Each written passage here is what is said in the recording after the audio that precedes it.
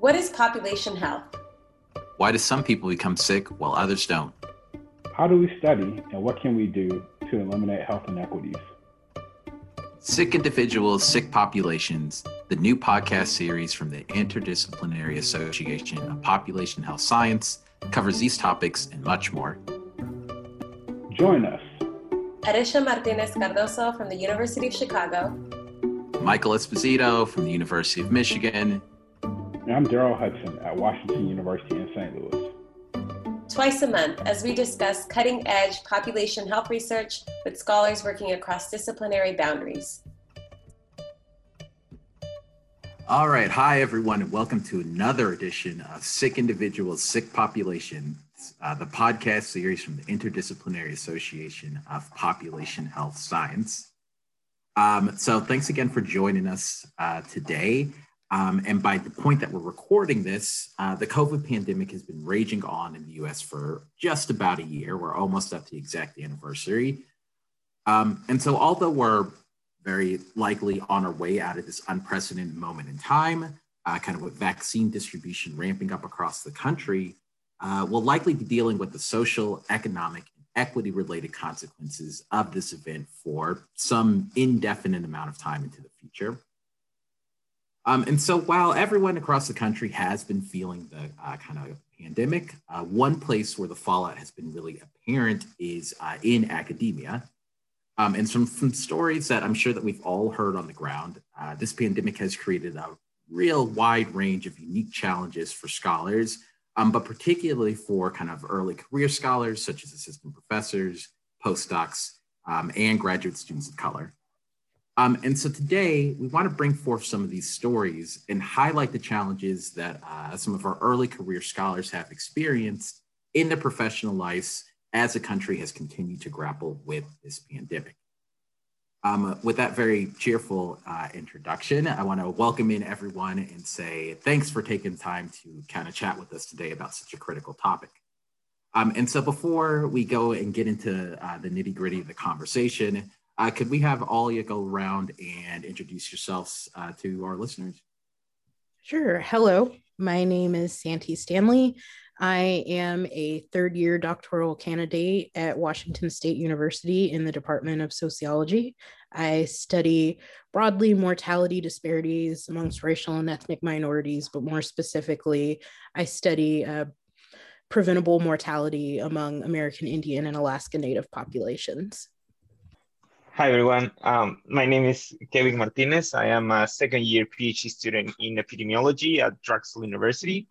I am a medical doctor. I was training in Guatemala, where I born and I was raised, and I just moved to the US in 2019. So that's just before everything started. So I just had like 6 months prior to understand the before and after. But that's it. Thanks. Okay, boy. Hello, my name is Dr. Zamargarita Tudhill, and I am an assistant professor starting my first year, finishing it's weird because I had a baby like a month ago. So I'm not on leave because it's Texas, so there's no maternity leave, but I'm on a redistribution plan. So I'm not teaching this semester, but I'm finishing up my first year here and my position. And I am a working parent in the pandemic. So I have a 2-year-old and a 1-month-old that you might hear in the background. And I don't know about muting or editing that, but I just hear him screaming now. So that's very much been my experience, my lived experience for the past year. So excited to talk about that. Okay, making it really real. Okay. So thanks again to everyone for joining us, and especially for you all who are either new to the pandemic version of public health in the real life, or if you're parenting, congratulations on your new appointment and your new child. That's amazing news. So just to start off a little bit about how your adjustments to your work life have been during the pandemic. And for those, especially for you who've recently transitioned to new positions or in the process of seeking out new appointments, can you tell us a little bit about what your life has been like recently? Sure, I can start. My situation, it was very, I don't know. I mean, I hear from blogs and stuff that people who had similar situations as mine, but I received my offer right before the pandemic, but it wasn't finalized. So right when the pandemic hit, I was told by the university that my offer might not go through. So there's a Wow. hiring freeze. And so for like 2 to 3 months there, I was in limbo about whether I had a job or not, as many people did. Many people were losing their jobs. In academia, I heard of people who had verbal offers and then they were rescinded. And so it was very much a new experience for my advisors as well, because they had never had this happen to them either with the pandemic and the financial cutbacks at the university. These were decisions that were being made at not in the department level or the college level, but at the very top. And so it felt there's a sense of helplessness, and no one knew. I didn't know whether I was going to have a job come fall. So I was in the middle of dissertating, and with everything happening, I had to pivot about whether I was going to go into industry, which didn't look even better during the pandemic. If I was going to just stay another year at my program. So that entailed scrambling for funding last minute because I was expecting to graduate in May. So thankfully, in the end, I ended up getting the offer, but that meant that I was given like 2 weeks notice to say like, hey, within the next 2 weeks, you have to defend your dissertation because you have this job. And so I did my dissertation July 31st and started working like August 15th. So it was very much. Yeah. So it felt like I didn't really have that summer that everyone wanted. You know, everyone plans. Like, I didn't have a graduation. I didn't walk. I didn't get hooded. I didn't have a party. I didn't have anyone at my dissertation. It was online on Zoom. I didn't have orientation for my new job. It was a 8-hour Zoom virtual orientation with everyone's cameras turned off. I didn't have the on-campus welcome party. There are some colleagues that I've never met in person. So it's been very much it still feels like I haven't started working. Like I get a paycheck, so I know it's real because I get paid. But the transition just hasn't really happened. And I was supposed to have my children in daycare, but because I was pregnant last year, and with the high risk and being in Texas, being a hot spot, my medical provider kind of warned me against sending my child to daycare. So I was working at home with my child not in daycare, starting my first semester teaching, transitioning to a new position. All of my colleagues were also at home with children or transitioning to online. And so it really much felt like I was on my own. And so it's been a very overwhelming experience, but I've gotten kind of used to this online format. And now I got an email today saying we're switching to face-to-face. So it seems like I'm starting my new year all over again. So it's just weird. It's like I'm the new person twice in the year. So that's been a kind of long summary of my 2020. And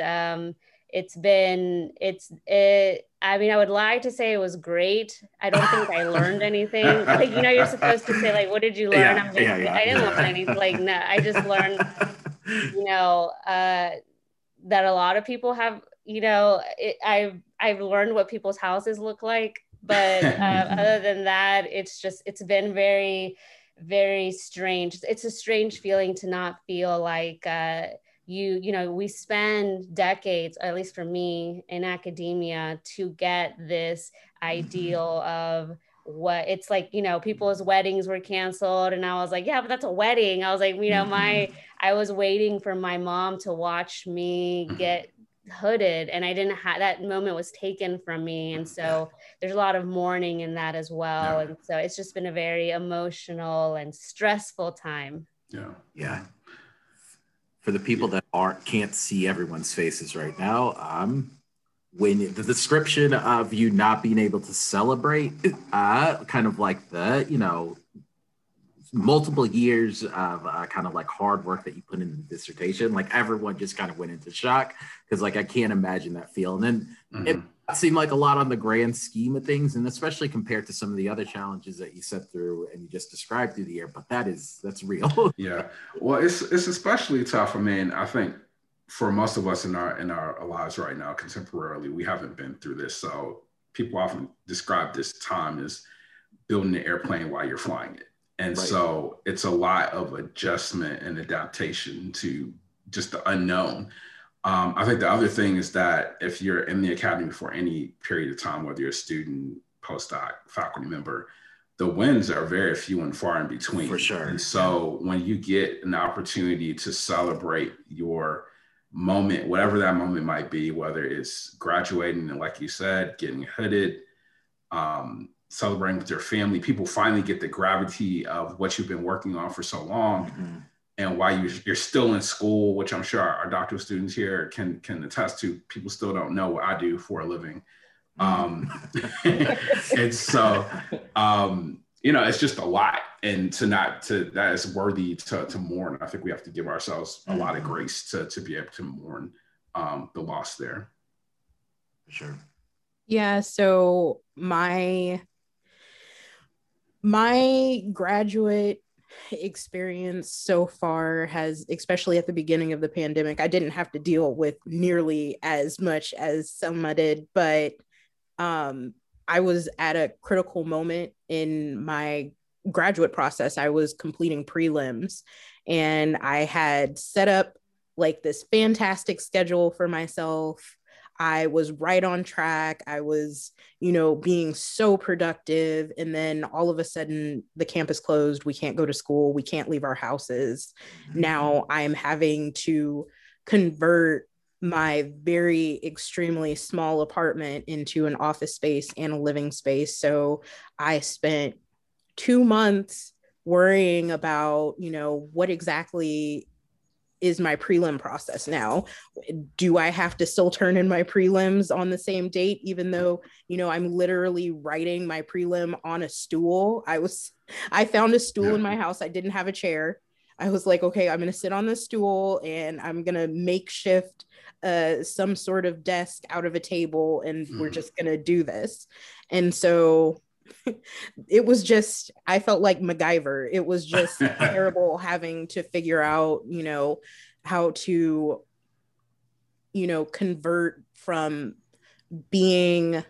having an office space, having a place to go now to, being in this uncomfortable position where I have to figure everything out again and kind of derail myself and get off track. But my department was helpful in, pushing back the deadline for prelims because it seemed like with every passing day, everything just got worse in terms of, the pandemic. And so we kind of pivoted, and I'm glad the department was, I'm sorry, that's my dog in the background. I'm glad, again, still dealing with the issue of being at home.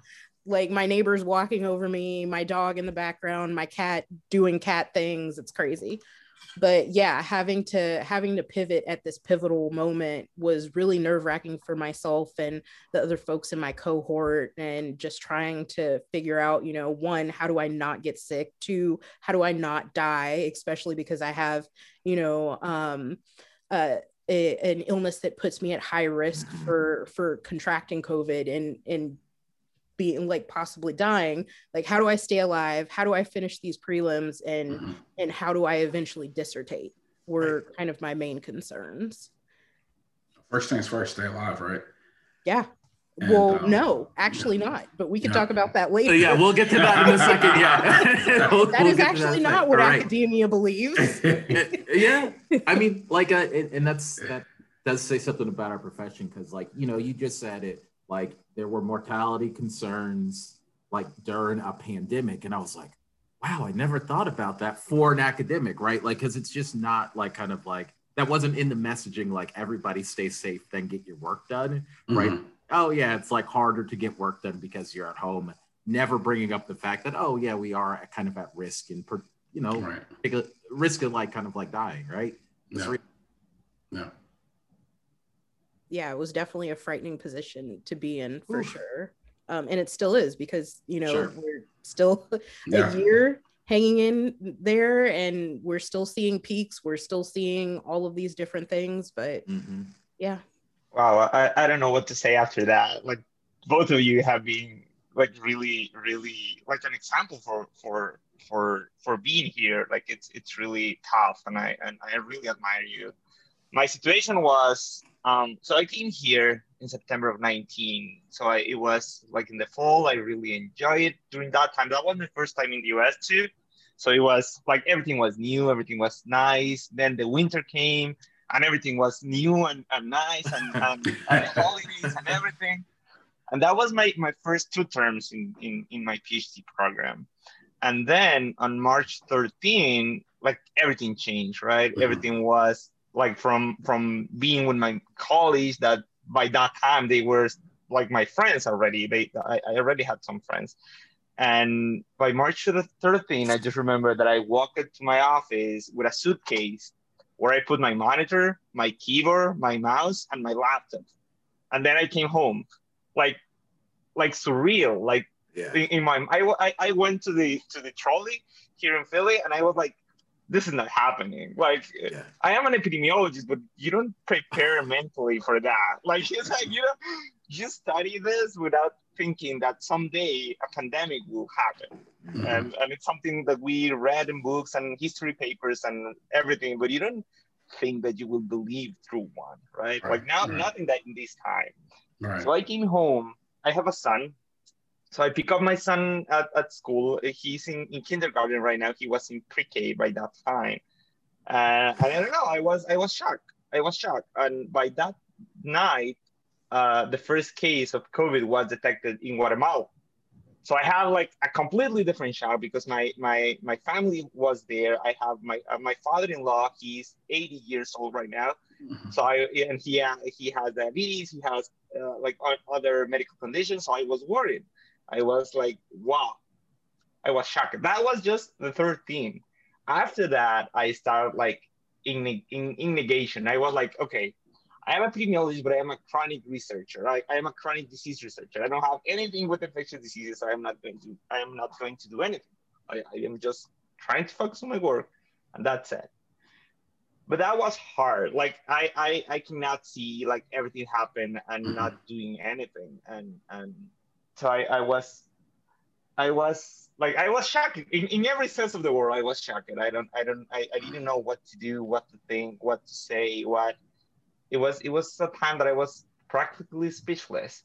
After a couple of months, that I realized that I could do something, because in Guatemala there is not so many like PhDs in epidemiology, so I am one of the really few. So I started doing like the only thing that I knew, that it's like analyzing data. So I started like pulling out data. I started to sending emails to another friend like, hey, I want to do something. Do you have any data that I can analyze?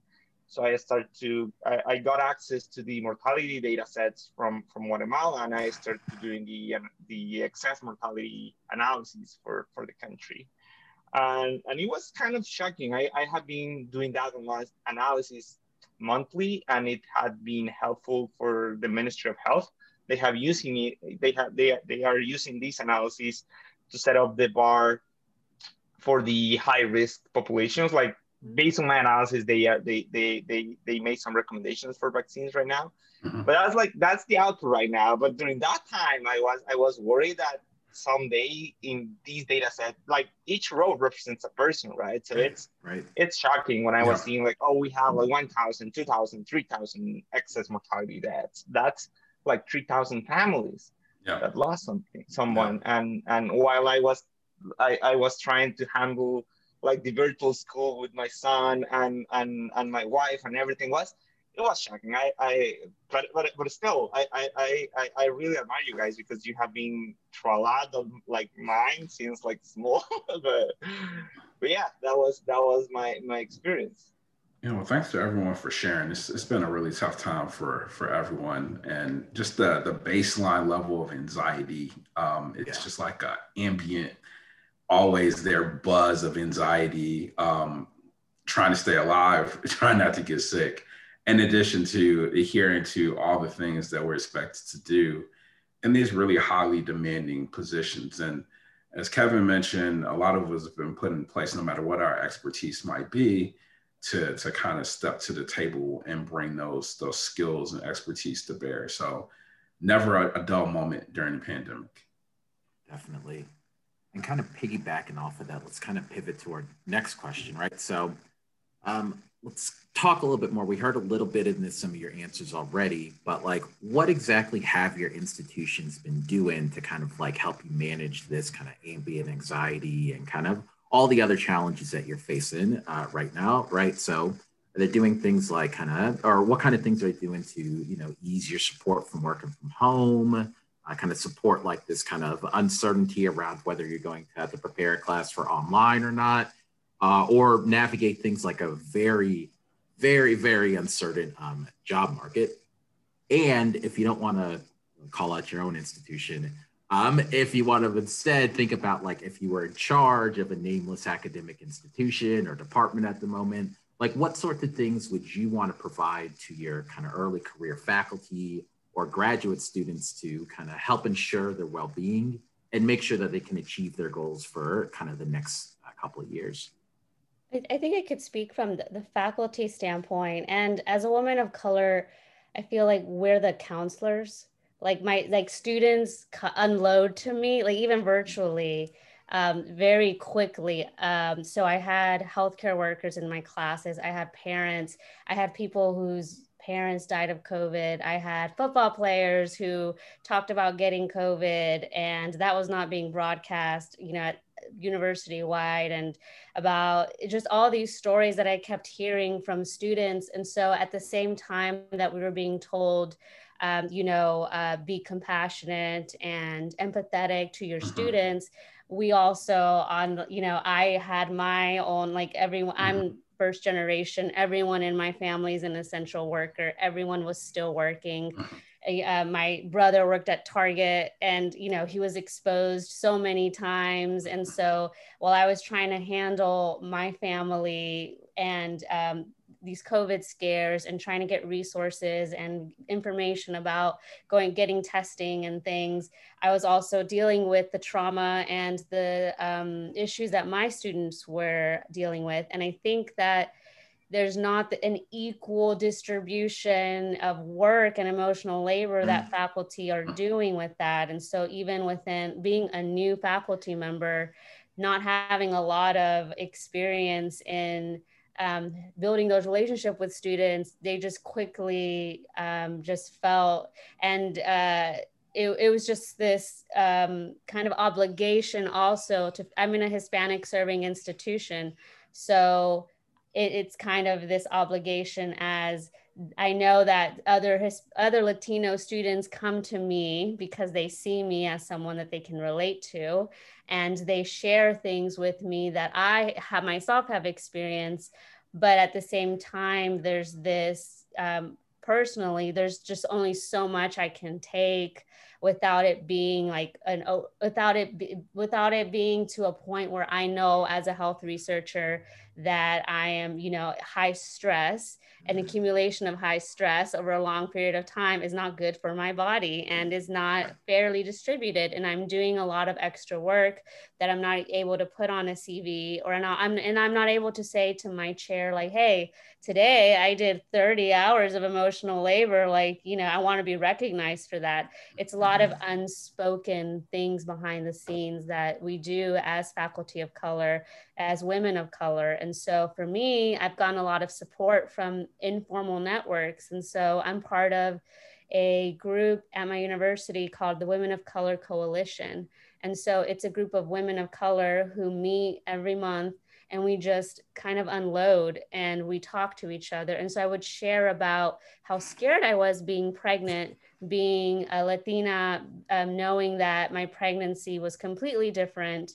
Everything was done by myself, seeing the high risk for pregnant women, knowing the maternal mortality rates for Black women, knowing that it was just going to get worse during the pandemic, knowing that, living with that, being a researcher and experiencing that. And so I was able to have that informal network, but I think that at the university level, and for a lot of universities, it was just we were just doing Band-Aid solutions. Mm-hmm. And it just really, as in every institution, showed the depth of issues of inequality, exploitation, and inequity that are available in terms of non-tenure track positions, the vulnerability of graduate students, the very weak medical care system, the unrealistic demands on academics to continue to publish during a pandemic. And so I think that there's a lot of informal support, and thankfully I'm in a sociology department who is very much aware of those inequalities. But I think that I saw many colleagues who kind of were just told to just hang in there, just hang in there and you'll get through, this is almost done and we're almost a year in. And I see some of the people at my university, and it's just some people are just hanging on by a thread. And so I think that sometimes there's just, it's a much bigger problem that I don't think that it's not pandemic. It's not because of the pandemic. These were problems that are there for decades and years. And the pandemic just showed them, made them more visible. But it definitely showed the vulnerability of this institution and the fact that we just, I don't know, I feel like there needs to be revamping of a lot of things, but we just don't know what to do. So I don't know, it's kind of like you get, I wanted to be faculty for so long, and then I get here and I'm like, it's just a little better than a graduate student. The stress, the how you feel, you just, I felt like I'd be faculty and then things would feel like, okay, this is better. And I get here and I'm like, the stress is actually more. So I don't know, it just feels like there's support, thankfully for me, but that's not the case for a lot of people, for a lot of faculty. And so I have compassion for that. Yeah, I'm glad that you mentioned support, because I feel like that's something that's lacking, especially for people of color. And it sounds like even in faculty positions, but also, as graduate students, I think that I would be remiss in not mentioning during, at the height of the pandemic, the BLM, movement, and everything that was going on. And as, a Black graduate student at an extremely predominantly white institution in a very white town, a very small town, it was very difficult to figure out how to engage with something that matters so much to me and matters so much to my family and matters so much to people who look like me. It was difficult to figure out how to share my feelings with the department in terms of having to work during not only a pandemic, but also having to work under the circumstances of this huge movement where Black folks already knew what was going on. Brown folks already knew what was going on, but now people were just paying attention to it. And I'm like, this is a moment that I need to be a human being right now. And it seems like being a human being and being an academic are not meshing well together right now, because the academy isn't ready to have this discussion. As well read as we are, as intelligent as, as much knowledge as we have, we're still not ready for these conversations. And, I wrote a letter to my department. It was extremely well received. I was very appreciative of all the feedback that I got about, the commentary of the BLM movement and, the pandemic, and how all of being surrounded by all of this death and then having to study the death is it is extremely, stressful. It's very stressful, and stress will kill you, just like just like she said, and I think that creating a space for folks to be able to share, in a safe space for folks to be able to share, is such a small thing that institutions could do for graduate students, for faculty, for everyone. Because sometimes it's really hard to create community on your own. I've tried it many times at many different institutions that I've been at, trying to create some sort of small pocket of community for people of color. And it's just hard because we're all spread out. We don't know each other. I could go months here without seeing another Black person. It's really hard. And I think that that's something that the Academy should look to. If they're truly trying to be anti-racist, they should definitely look into figuring out how to create that kind of support for the folks that are in the Academy. Yeah. It is always kind of remarkable because you see folks like when I was at Michigan, for instance, well, I guess I'm still technically there now. But anyway, when I was there was a postdoc, the Black postdoc that started the Black postdoc group, right? And all they did was send an email to a couple of Black postdocs, or to a couple of departments, asked about their Black postdocs. They had a weekly, monthly, bi-weekly meetings, and it changed a lot of people's lives. Like, people were like, oh, I've been sitting here for 2 years and I didn't know anything. And all it takes is to, like, just randomly emailing a bunch of different departments to make that sort of kind of institutional change that makes like a real big difference in people's lives. So the fact that we're not like kind of like, doing those small things, or that those haven't been institutionalized across the board, is kind of remarkable, especially given, that we study this stuff and we know how much of a difference it's going to make, right? All right. Wow. So for me, one of the things that the university did was that all the grades were pass or no pass. Like we didn't have grades anymore for the time that the pandemic lasts.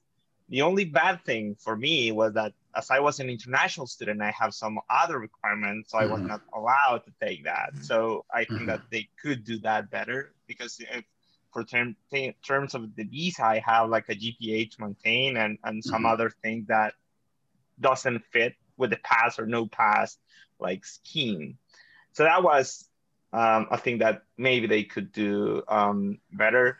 Another thing that it worries me about during the time of the pandemic was also these visa status that, I don't know if you remind, that during the time that everything started, there was like a news that all the visas will be revoked. Like all the students that we are in J1 visas or F1 visas, we have to leave the country in some moment. And I was like, again, like shocking. And I think that during that time was when everything of the BLM movement started hitting Philly too. So I was like worrying about the visa and everything, and I have like protests in my street. So it was I don't know, culturally it was shocking because we don't have like this racial discussion in my country. So it was really like enrichful to know and to know that things could be better. Like that was the idea. My takeaway after all of that is like, this is a marathon, not a sprint. And that was just the beginning. We need to change. We need to be more, like, we need to do better. And that's it. We need to do better, not just here in the US, but worldwide. Yeah. Yeah, I mean, there's a lot that we've all gone through over this last year. We've got dual pandemics, as we said on this podcast before. We've got the continual struggle for racial equity that was punctuated by the Black Lives Matter movement over the summer, in conjunction simultaneously with a global pandemic. So for oftentimes faculty, students of color, we're in these really privileged spaces, and simultaneously knowing and experiencing the brunt of what these dual pandemics have brought to us. And so some of you all spoke to this a little bit earlier, but thinking about the disproportionate impact of COVID-19 on these different communities. And we know that this pandemic is not colorblind. And how are you all, if you're comfortable with sharing, how's the pandemic really played out on your personal life? And it doesn't have to just be limited to some of the things that we've talked about before, in terms of like Kevin doing data analysis, or Zama, the struggles of adjusting to a new space at this time. But how's this, we just want to hear you talk a little bit about how current events in this really historic, unprecedented moment, how's that spilled over into your really burgeoning academic careers? Anyone could start with that. Yeah, I think that on one hand, it's really great to hear folks on cable news talking about racial inequality. It's really great to hear them use all of the words that we use all of the time, to describe these different issues that we face. But, but it's also kind of like, duh, like, thanks for catching up to where we are. And in my place in what I do as a researcher, seeing all of these things unfold so quickly, in terms of, I have family that's been sick. I usually have a lot of family members who are sick. I've had family members get COVID. I've had family members die from COVID. I've had family members die from, comorbid, these comorbid diseases and all of these things, and having to deal with that. And then trying to find a piece of my dissertation to carve out to acknowledge the fact that we do need to change our perspectives in how we look at things. And we need to celebrate, the accomplishments of a lot of communities of color that really took up the mantle and said, hey, people aren't going to help us. This disease is ravaging our communities, much like many diseases have been ravaging our communities. We need to do something about it. And just watching, Indigenous populations really come together and, figure out a way to get smartphones to communities, get internet to communities, because now we're all online, just really seeing something done, especially by communities of color, has really been empowering. And making that part of my dissertation is something that was really important to me. And so I'm carving out a piece for that. Instead of focusing on just death, well, let's focus on how do we prevent death, and how do people like my family, that's very much reflected in the research that I do, how do we move forward as communities of color to save our own lives, because we can't wait around for other people to do it. And I think that this pandemic really showed that. If you don't mind me asking, how's that work being taken by like your advisor and stuff? Because I think it's humongously important and like a huge part of the kind of stories that we have to tell about Black and Brown populations in this country that we don't often make space for them in academia, right? And so have you been getting pushback on that kind of like pivoting in this moment, or has people just been like, hey, yeah, that's great? No, my advisor has been extremely supportive in, me wanting to incorporate this piece of hope into my dissertation. He's always been supportive of the different pivots that I've had throughout my academic career. And I truly appreciate that, because I know that that's few and far between for a lot of students. A lot of students don't, get to have a advisor that is supportive of the research that they want to do. And, my advisor is always open to, hearing about my experiences, because I'm a Black and Indigenous female and he's a white male. And so he doesn't know anything about what I'm experiencing or what I'm going through, but having someone willing to listen and having someone willing to, engage with me as I engage with the literature and as I engage with my community. I think that's been a really positive thing that's come out of this whole crazy situation. So yeah, shout out to my advisor. And for me, I have had to, or I wanted to, but also kind of forced to integrate the pandemic into my classes. I'm a health researcher, so I teach health courses. But even in my intro to sociology course, I made sure to do a week on the misuse of data. So how data isn't objective. And so the dangers of researchers who just talk to other researchers, leaving journalists to take our data and, run these different narratives. And so an example that I used was, the media keeps saying Black and brown people don't want to get vaccines and they don't want to get tested. And I'm like, no, it's racism has caused medical mistrust. It's not like, we're just like, no, I don't want to get better. It's like they have experimented on groups of people. And so I highlight examples. And then I had them write a paper where I say, look at the news and tell me, and had them answer questions about how are they framing the data? What data are they drawing on? Do they give you, what detail do they give you? What details do they leave out? And it was great to see that it was, it was a methods course, but it allowed them to not only integrate what they're already viewing in their lives, but kind of see that sociology is in our lived environments, but also that just because you have a PhD or there's a professor talking to you, it doesn't mean that you take everything they say as, the Bible for some people, if that's your book that you believe, or to take it as fact.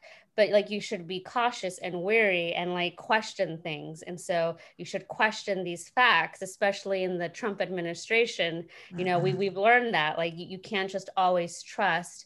And I think as people of color who are doing health research, that's been one of the things we've had to learn is we kind of had to unlearn some of the ways that we're taught about our own communities and some of the narratives that they teach us. So they taught me that the immigrant paradox, immigrants are somehow healthier. And it's like, maybe they eat tortillas and not the corn. Oh my God. Like, you repeat that and you write that in your answer, like maybe it's the corn, but don't think the question like that's kind of messed up. Like, why are we essentializing people like that? Like this group of people that I'm a part of it's being framed differently. And so I'm hoping to be able to do that as faculty now. And it was kind of nice to be able to do that. It was one of the few positions where I felt empowered as faculty, that I actually felt that I could do something.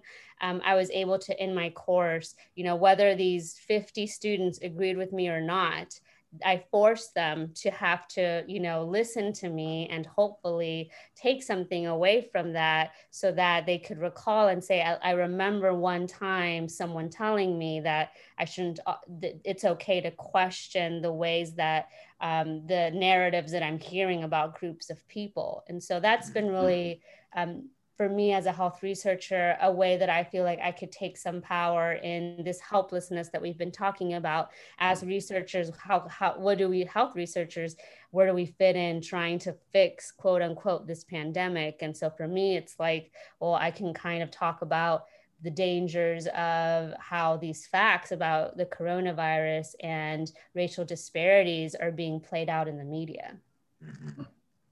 So for me, in my personal life, I think it has been like a really interesting experience, because I had the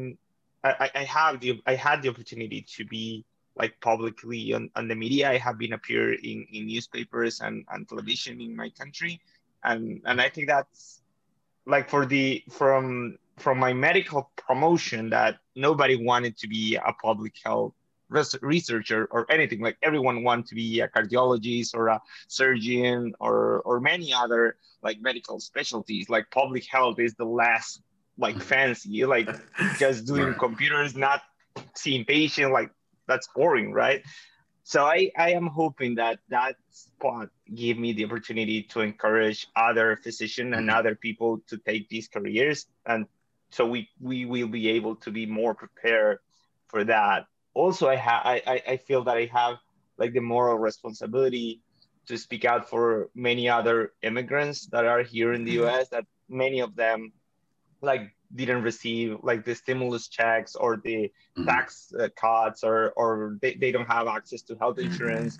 So it has been really difficult for them to even access to testing.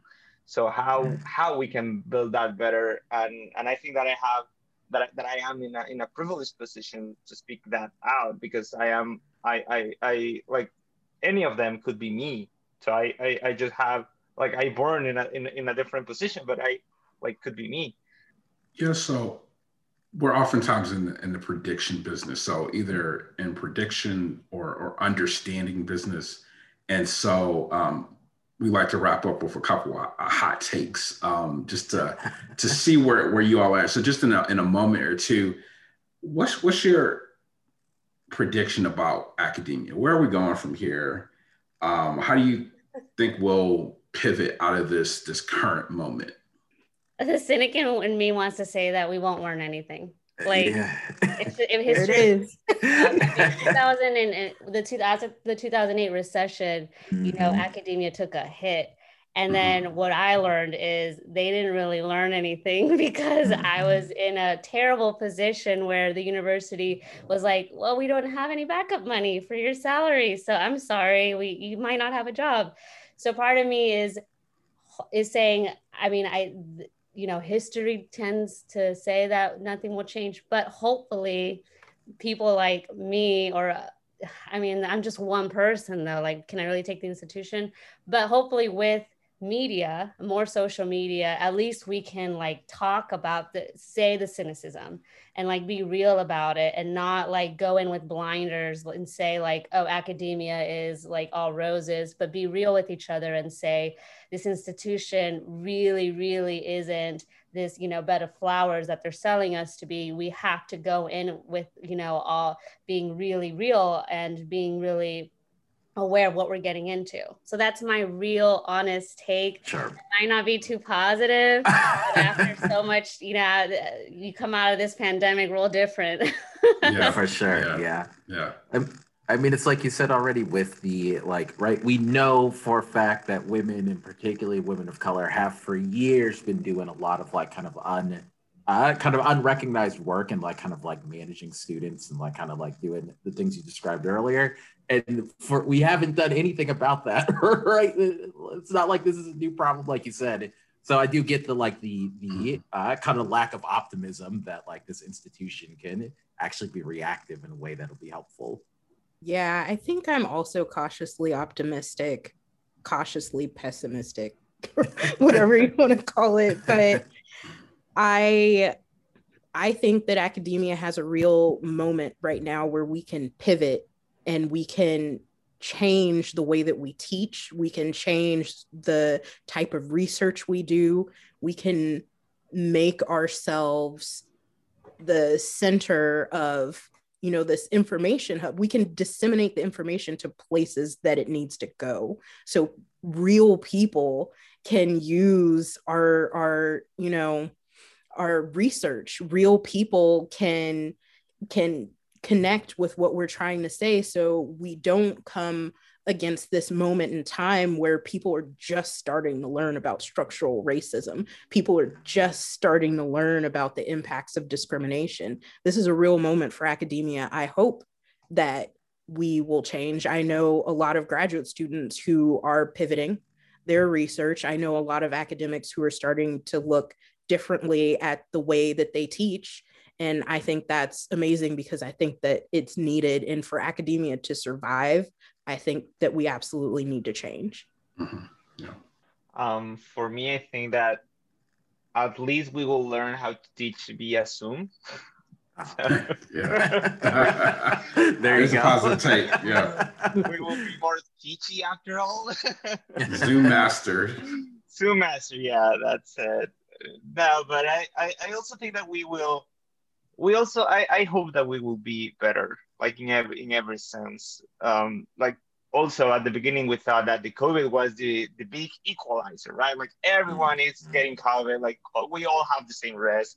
but we actually know that that's not the truth. That's totally different, and there is social like constructs and social inequalities that creates this system, like this structural racism around us, and we need to fight them. It's built by humans, and we as humans need to deconstruct that. And I think it's possible. It takes time. It will take time, but it's possible. I am too optimistic, maybe. Yeah. No, that's perfect. That's perfect. Okay, so I could talk with y'all for hours, but I think we're almost at an hour, so we got to end it. Thanks again, everyone, so much for joining us today and offering up some honest, critical insight kind of about what COVID has meant for you and your careers. And hopefully we can kind of all pull together as a collective and, put into place some of the support that our early career scholars really need to kind of weather the next few years as we try to recover from the pandemic. So thanks again to our guests, and thanks to our listeners for tuning in. And we'll see you next time on another episode of Sick Individuals, Sick Populations.